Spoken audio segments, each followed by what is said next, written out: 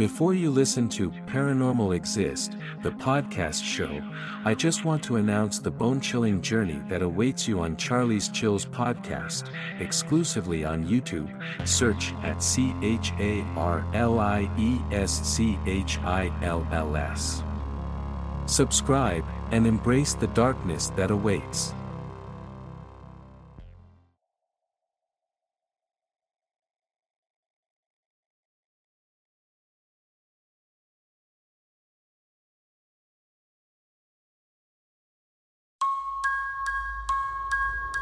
Real-life paranormal experience from Mexico.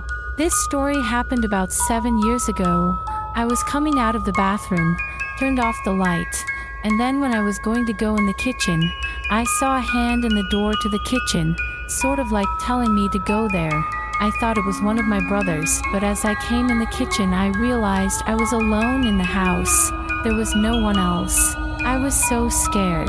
But after a while I sort of forgot about it. That is until 2 to 3 years ago.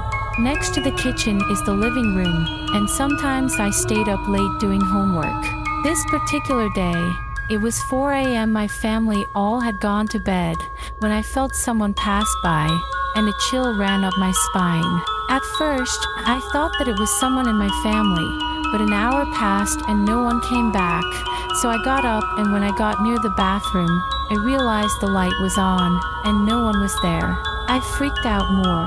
The next day, I was again in the same place doing homework again when suddenly felt it again, and almost every day that I stayed up until that hour around 4 o'clock, I could always feel like someone was watching me. Beside me, no one seemed to feel. I never knew exactly what it was.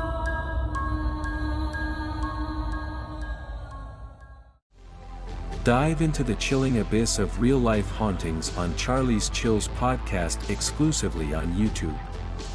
Join us for eerie tales from the internet and our listeners. Search in YouTube for at CHARLIESCHILLS. I repeat, at CHARLIESCHILLS. Subscribe and embrace the darkness that awaits.